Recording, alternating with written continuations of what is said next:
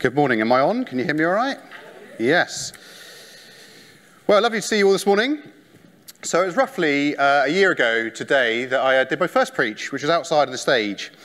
And after disclosing my toilet habits and mentioning fleshy lusts, I was unsure if I'd get a second chance. But I'm here. Maybe they forgot.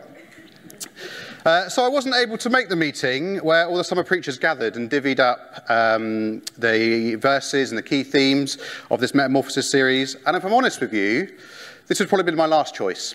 And this is a theme I wouldn't have chosen. Let me read them to you and I'll explain why. So the verse today is Philippians 4, verse 5. Let your gentleness be evident to all, the Lord is near. With the theme being, the world says only the strong survive, but the word says, let your gentleness be evident to all. So firstly, Stuart and gentleness are not two words that normally go together. If I'm honest, I don't think I've ever been described as gentle. And I'm probably the least qualified to preach on this in this room today. But maybe that's the reason they give this verse to me. Give this one to Stuart so he goes away, does some reading and comes back a little bit more gentle. So today's preach might sound like I'm talking to myself for large parts, but don't think you're getting off lightly, because I plan to challenge us all here today and those you catching up on YouTube. If all goes wrong today, you can always go back on YouTube and check out Ollie Bradley's preach from last year, from the Tutti Frutti series, where he did an excellent preach on the fruit of the Spirit, gentleness. He's also got a much better accent than me. So, I don't feel qualified to preach on gentleness, but I also disagree with strength being an opposite of gentleness. I'll come on to this, but I just don't think it is. So just to recap, I didn't choose this verse. I'm the least qualified to preach on this subject, and I disagree with the key theme. So this is a strong start this morning. If you're a visitor here today, I just want to clarify it's not always like this. You just picked the wrong week. I'm not sure I'm going to get a third time at this rate. So let's get into this and see if I can redeem some shred of credibility that I have left. Let's start with Jesus. That's normally a good place to start, yes? Right. If you've got your Bibles or open your phones, please turn with me to John chapter 8, verse 1. So, John chapter 8, verse 1. Then they all went home, but Jesus went to the Mount of Olives. At dawn, he appeared again in the temple courts, where all the people gathered around him, and he sat down to teach them. The teachers of the law and the Pharisees brought in a woman caught in adultery. They made her stand before the group and said to Jesus, "Teacher, this woman was caught in the act of adultery. In the law of Moses commanded us to stone such a woman. Now what do you say?" They were using this question as a trap in order to have a basis for accusing him. But Jesus bent down and started to write on the ground with his finger. When they kept on questioning him, he straightened up and said to them, "Let anyone who is without sin be the first to throw a stone at her." And again he stooped down and wrote in the ground. At this, those who heard began to go away one at a time, the older ones first, until only Jesus was left. With the woman still standing there, Jesus straightened up and asked her, "Woman, where are they? Has no one condemned you?" "No, sir," she said. "Then neither do I condemn you," Jesus declared. "Go now and leave your life of sin." Now for me, this is Jesus showing his gentle nature. He could have done a number of things with things when the Pharisees bring the woman to him, but not only is his response to the lady gentle and kind, he shows some gentleness to the Pharisees. Jesus is not naive here. He knows they're coming to trap him. He could have stood there, named all their sins, thrown stones at them, but instead he chose to quietly bend down and write in the sand and ask them to think about their own sin. I particularly like, it doesn't tell us what he wrote in the sand. My guess is he's writing the sins of the Pharisees to help them think about the sin in their own life, because obviously at this moment they've been blind to it. And for us in this story, just like how Jesus was gentle, it's a reminder that God is gentle with us. Even in our sin, he continues to love us. He does not keep record of wrongs, but offers forgiveness to those who come to him. Now, I could have read the story of Jesus and the lady at the well, or the lady who was healed when she touched Jesus' cloak, because I think these stories show Jesus' gentle nature as well. But I chose this one because I think it helps highlight gentleness is not weakness. Jesus, in his gentleness here, doesn't show any weakness. At the end of the story, when he asks the lady, "Has no one condemned you?" and she replies, "No one, sir," I think Jesus shows here a glimpse of how we're transformed after we come to him. His response is, "Neither do I condemn you. Go now and leave your life of sin." So she's not condemned. Leave your life of sin is a clear, strong instruction. I've told you how to live your life. You know what is good and what is wrong. Go, leave your life of sin. This is not weakness. This is strength shown here. As a sidebar, maybe some of us here need to hear that, Maybe you've come to Jesus, but you've not left your life of sin, or you're still conforming to the pattern of this world. The whole theme of this Metamorphosis series is to be transformed by the renewing of your mind. Be transformed. Let Jesus transform your mind. How? Well, spending time with Jesus is a good start, and maybe spending some time in the Bible is not a bad idea either. Back to gentleness, and Rick Warren, in his series on the Beatitudes, said gentleness is not weakness, but gentleness is strength under control. And if you want some motivation to be gentle, one of the Beatitudes from the Sermon on the Mount is, "Blessed are the meek, for they will inherit the earth." Now, meek here probably is better translated to gentleness. Most believe the world to be controlled by the strong and ambitious enough to take what they want. The world belongs to the rich, the dominant, and the bold. Jesus flips this around. He declares that they are the true inheritors of the earth, the gentle. So, I said at the beginning that I disagree with the statement that strong is the opposite of gentle. So what are some of the opposites? Harshness, roughness, impolite, inconsiderate, indecent, insensitive, all come up when you Google it. But when I think about it on a personal level, growing up, anytime I was not gentle, my dad used to call me this loving name, a perfect name that perfectly sums up the opposite of gentleness. My dad would call me an oaf. Yes, that's right, an oaf. For those of you, English isn't your first language, oaf is probably a term you haven't come across before. So let me explain. Oaf originates from the Old Norse language and was originally meaning elf child. That's okay, that's not too bad, it's not insulting, maybe a little bit cute. No. As time progressed, the meaning changed and is now defined as an idiot child or a half-wit, someone who is clumsy, unintelligent or brutish. So brilliant, thanks for that one, Dad. As much as I disagree with that description, if I'm honest with you, and I'm sure my lovely wife will agree, there are times in my life where I'm still an oaf. You'd have to nod that hard, all right? But let's go back to our original verse, Philippians 4:5. Let your gentleness be evident. Scripture here couldn't be more plain. I don't need to go into breaking this down into parts, making it simpler to understand. It's very clear. Let your gentleness be evident. And if I was to attempt to create the Stu Cox International Translation of the Bible, I would probably translate this verse into, don't be an oaf. So that's what I thought we would do this morning. We're going to look at some ways we can let our gentleness be evident, or as I'm going to call it, biblical advice on how not to be an oaf. Sound okay? Good. Right, so the first area we're going to look at is how we speak and the words we use. Sorry, so as many of you know, I'm a football fan, and I support next year's Premier League champions, Manchester United. I'm just going to claim that as prophetic now.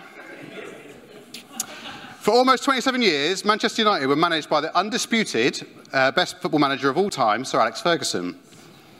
Now, even if you're not a football fan, I'm sure you'll be aware Sir Alex was renowned for his authoritarian style of leadership and was famous for his infamous hairdryer treatment he would give players who weren't performing. To explain hairdryer, he would shout so loud in the players' faces it was like hot air was coming out of his mouth. Sir Alex once said, "I told them exactly the truth, and the truth works. People used to say to me, leave it till Monday to talk to them. But I said I couldn't wait till Monday, so on a Saturday after the game, I told exactly how I felt, because that was what we trained at a level all week, and I expected to win every game." Once after a loss, Sir Alex, it was full flow of one of his hairdryer treatments, he gets angry, and he kicks a boot across the changing room, and it hits David Beckham, of all people, above the eye. Blood everywhere, stitches needed. Obviously, the media get hold of it, and they love it. The way that he was managed was evident to all.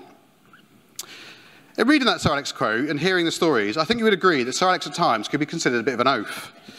But if we go back to the original theme that the world says, only the strong survive, in Sir Alex's case, you probably argue that surviving as Manchester United manager and winning everything he did in the 27-year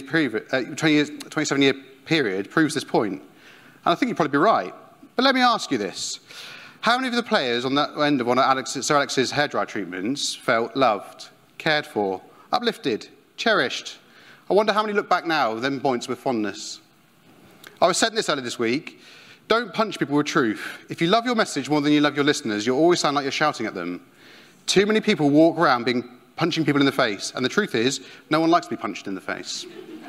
Hashtag be gentle. Proverbs 29:20 says, "Do you see a man who is hasty with his words? There is more hope for a fool than for him." Now, in my attempt not to be an oaf, one of the things I'm still learning is thinking before I speak. And I'll give you an example of this. A couple of years ago, me and Charlotte were on FaceTime to Joe and Amy, not long after they moved to Paris. we were chatting to Amy, and she was explaining how hard she was finding things, issues with the kids' school, issues with the kitchen refit, some health issues, struggling with the language barrier, basically having a rough time of things. Now me, being the fool with hasty words, said something like, well, you made your choice, suck it up and get on with it. And at the time, Amy said to me, wow, if I want brutal honesty, I know where to go. And I was quite proud of that, actually. I was thinking everyone needs a bit of brutal honesty sometimes.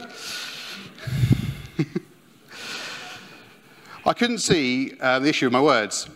I think Amy has forgiven me now.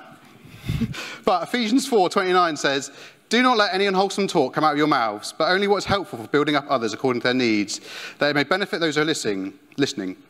My words to Amy were not wholesome or something that would build her up. Here's a better example, someone who's nailed down gentleness with their words.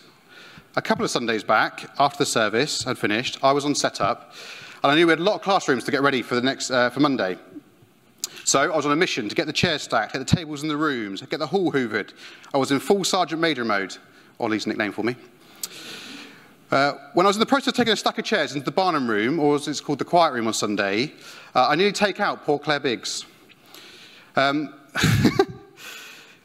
to take out poor Claire. Claire just smiled at me and said to me, thank you for everything you do for the church, Stuart. Now, it's not my intention to embarrass Claire here, but she didn't need to say that, especially after I nearly mowed her down with a stack of chairs. And I don't know if she realised it, but it meant so much to me in that moment. Proverbs 16:24, kind words are like honey, sweet to the soul and healthy for the body. In that moment, Sergeant Major Stu of the Oath Squadron was blessed by some kind words. It also made me want to carry on doing and do my job well. I think what we can learn about being gentle with our words is we need to remember to show gratitude to people who serve us, encourage those who are struggling. Choose your words carefully, opt for gentleness over bashing people with your message. Let me ask you, are you gentle with your words? So moving on to the second part of my biblical advice, how to be an oath, is how we are as a church or a community of saints and how we do disagreements well. As any of you know, any of you were here a couple of weeks ago, you would have heard Joseph's brilliant preach on being of one mind and unity, and he talked about disagreement. To quote Joseph, he said, not all disagreement leads to conflict, but conflict always starts with disagreement, or something along them lines. Okay, so if that's true, how do we stop disagreements turning into conflicts? I think gentleness is probably a big part of this. Let me explain using some childish humour, my favourite kind. Just go with this, okay? Opinions are like farts. Everyone else stinks, they are hard to hold in, and when you let one go, at least one person will leave the room. Now, I'm being facetious here, and we'll probably get told off for using the word fart in my sermon, but disagreements also always start as a difference of opinion. There are two ways to manage your opinions. The oath will insist on his opinion being brought, make it loud, will not be challenged on it, and will get angry if they feel that they're not listened to. Whereas a gentle person will choose when to share their opinion, if at all, will be sensitive and diplomatic in how they do this, will accept that it may not go their way, but will not let this impact their emotions. Proverbs 18:2, a fool takes no pleasure in understanding, but only in expressing his opinions. There are stories of people leaving churches and getting really hurt because of what starts off as a difference of opinion on some really trivial things that lead to major conflict and actually become way bigger than the original issue. I'll tell you now, not everyone's going to agree on everything 100% of the time. We're all different, we're all unique, but what we can do is be gentle in our disagreements, recognising the person before the opinion. Proverbs 15:1, a gentle answer turns away wrath, but a harsh word stirs up anger. God wants us to be gentle with each other. Matthew 6:14-15 says, for if you forgive other people when they sin against you, your heavenly Father will also forgive you. But if you do not forgive others' sins, your Father will not forgive your sins. Let me ask you, have you been an oath in a disagreement? Do you need to forgive someone for being an oath? Please, Amy. Okay, moving on. So, my third piece of biblical advice on how not to be an oath is with your children. Now, if you don't have any children, I've got a few I can lend out. But seriously, if you're in this church, there are a lot of children in this church, so don't switch off. It takes a village to raise a child, or something like that, it says. I quoted Rick Warren earlier when he said gentleness is strength under control. In a parent-child relationship, I think it's important to notice that the parent, in most cases, is the strong one. I don't necessarily mean physically, as I'm sure some teenagers could overpower their parents, but I mean in terms of knowledge, understanding, wisdom, experience. If they were all listed on our top trumps card, parents would score higher. You may say there's a power imbalance. This is where the parents need to have strength under control. You don't want to be an oaf of a parent and overwhelming, but in the same breath, you don't want to be a parent with all the power who does nothing with it. To quote Focus from the Family, they say, gentleness in parenting is a strong hand with a soft touch. What does that look like? And this will vary for your own situation and your own children, but I expect some of the basics may include setting clear boundaries and enforcing them, speaking encouraging and uplifting words over your children, talking to them on a level they understand, having realistic expectations. All of these need to be done with a strong hand and a soft touch. I heard this quote somewhere once: if you worry about being a good parent, it means you are a good parent. And I think good parents will naturally show their gentleness with their children, predominantly with a strong hand and a soft touch. Ephesians 6:4, fathers, do not provoke your children to anger by the way you treat them. Rather, bring them up with discipline and instruction that comes from the Lord. Well, one of the instructions from the Lord is, let your gentleness be evident. But it's not just how you are with your children. Children are always watching. I've got another oaf stew example here. If you didn't know, we had 4 kids, which means we have 4 kids' bikes. Then I have 2 bikes myself, but I've also saved 2 bikes from my older 2 have grown out of that my younger 2 will one day need. So basically, my little shed stuck through frames. It was one big bike mess. Now, my oafish approach is what you can expect from an oaf. I grab the bit of bike I could reach, and I pull, and I tug it. Get out! Get out! Like that. Getting more and more frustrated with the blooming bike. What I hadn't realised is Heidi, my daughter, was stood right behind me. She turned to me and said, Dad, stop. Do it gently. So we removed some pedals and carefully removed my bike. It slid out nicely. In this example, I was fortunate that Heidi has grown up enough to recognise her father's oafishness. But it's important to remember that children, particularly the young, are always watching. They imitate us from how we learn. The example we set as parents or adults in the church is really important. Let me ask you, are you showing gentleness to your children? Are you modelling gentleness well? Now, I could go on here and talk about several other aspects of your life. Gentleness in your marriage or your friendships, gentleness in the workplace, gentleness in sharing the gospel, as these will all be worthwhile. But for my final piece of biblical advice on how not to be an oaf is to have a muppet mate. That doesn't mean have a mate who's a muppet. It's having a mate who can tell you when you're being a muppet, or in my case, an oaf. The phrase muppet mate was something we learned on the New Ground Leadership Academy. Sign-up details in the weekly email. This was taught as part of the day looking at the life of David and the lessons we can learn from him. In 2 Samuel 11, we read the story of David and Bathsheba, where he commits adultery, gets her knocked up, concocts a plan to hide a sin, that fails, gets the husband murdered, then takes Bathsheba as his wife. I'm sure we could agree, not King David's finest hour, but what comes after this story in 2 Samuel 12 is a great example of a muppet mate. Nathan, David's priest and friend, comes to David after finding out what he's done. Now, Nathan at this point could do a number of things, including telling him off, unfriending him, gossip about him, do nothing, ignore it. But instead, he decided to let David walk gently into his guilt by telling him a story. I'm going to read this story now. It's in 2 Samuel 12, 1-7. The Lord sent Nathan to David. When he came, he said, there were 2 men in a certain town, one rich and the other poor. The rich had a very large number of sheep and cattle, but the poor man had nothing except one little ewe lamb he had brought. He raised it, and it grew up with him and his children. It shared his food, it drank from his cup, and even slept in his arms. It was like a daughter to him. Now a traveller came to the rich man, but the rich man refrained from taking one of his own sheep or cattle to prepare for a meal for the traveller who had come. Instead, he took the ewe lamb that belonged to the poor man, prepared it for the one who'd come to him. David burned with anger against the man and said to Nathan, as surely as the Lord lives, the man who did this must die. He must pay for that lamb 4 times over, because he did such a thing that had no pity. Then Nathan said to David, you are this man. Nathan here is a sign of God's grace. Without someone who had the guts to show David his sin, he might have remained in his sin to die in day. A life steeped in unrepented sin turns sour over time. For me, I like to keep things simple, and my Nathan is Nathan.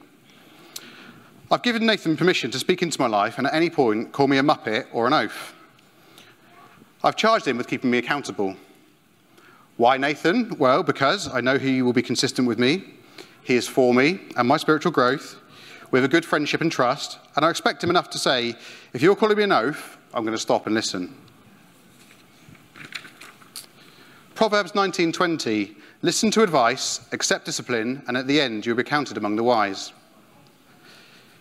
Let me ask you this. Do you have a Nathan in your life? Do you have someone who can call you out when you're being an oaf? If not, maybe it's start to think about who that could be for you, or who you could be for that person. Before I finish this morning, I want to look at the second part of that verse. Let your gentleness be evident to all. The Lord is near. What does Paul mean here when he says the Lord is near? Well, I think there are three ways to read this. Firstly, the Lord is near. Do it because God is watching. He knows when you are sleeping. He knows when you're awake. He knows when you've been bad or good, so be good. Oh, sorry, that's Santa. But seriously, this should come as no surprise to us. Psalm 139, you searched me, Lord, and you know me. You know when I sit and when I rise. You perceive my thoughts from afar. You discern my going out and my lying down, and you are familiar with my ways. Before a word is on my tongue, you, Lord, know it completely. If we've given our lives to Jesus and we've been transformed by the renewing of our minds, maybe we ought to behave in a way that's pleasing to God. Or maybe the Lord is near can be interpreted as near, meaning soon. Basically, he's coming back, or you're coming to him. If we're lucky, we get 80, 90, maybe 100 years on this earth. And when our time is done, we will meet God face to face. When you stand before the Lord Jesus, guilty of being an oaf, whether it's with your words, other people, your spouse, your children, or wherever, I'm pleased to say he's glad to forgive you. He would say, do not burden yourself. I'm here to take that burden. God's good is better than our bad. His grace is bigger than our sin. Can you? Or maybe the Lord is here means physically near. God knows we need help. Far too often we do things in our own strength, and trying to be deliberately gentle all the time for oafs like me is hard work. I need help, we need help. That's where accepting the Holy Spirit to come into your life is massively important. Now, I think the Lord is near probably means all three of these things. But I really believe the Holy Spirit is here today. And I really want to end today's preach for praying for us all to be filled with the Holy Spirit. Now, I'm going to ask you to stand up if you can. Please close your eyes. Open your hands, be ready to receive. I've asked some questions this morning about your lifestyle, and I want to pray for us all now. So I'm going to pray, and you can echo it in your hearts. Heavenly Father, thank you for sending your Son, Jesus Christ, and for his perfect and blameless life. Thank you for the perfect example of gentleness he showed in his life. You created us to reflect your image, and in doing so, to bring you glory. We confess we failed to do this. Lord, I know there are times in my life where I have not been gentle, and I want to confess them to you now. Thank you for your unfailing patience with us. Thank you for your gentleness with our stubborn and rebellious hearts. In Galatians, you tell us that gentleness is a fruit produced by the Spirit at work in our hearts. Father, we ask your Spirit would develop and grow gentleness within us. We know we cannot bear fruit if we are not connected to you. So we come to you now, Jesus. Please, Lord, come and fill us up. Please fill us with your Holy Spirit. Let us leave here with softened hearts, walking in step with you. Please fill us now, we pray.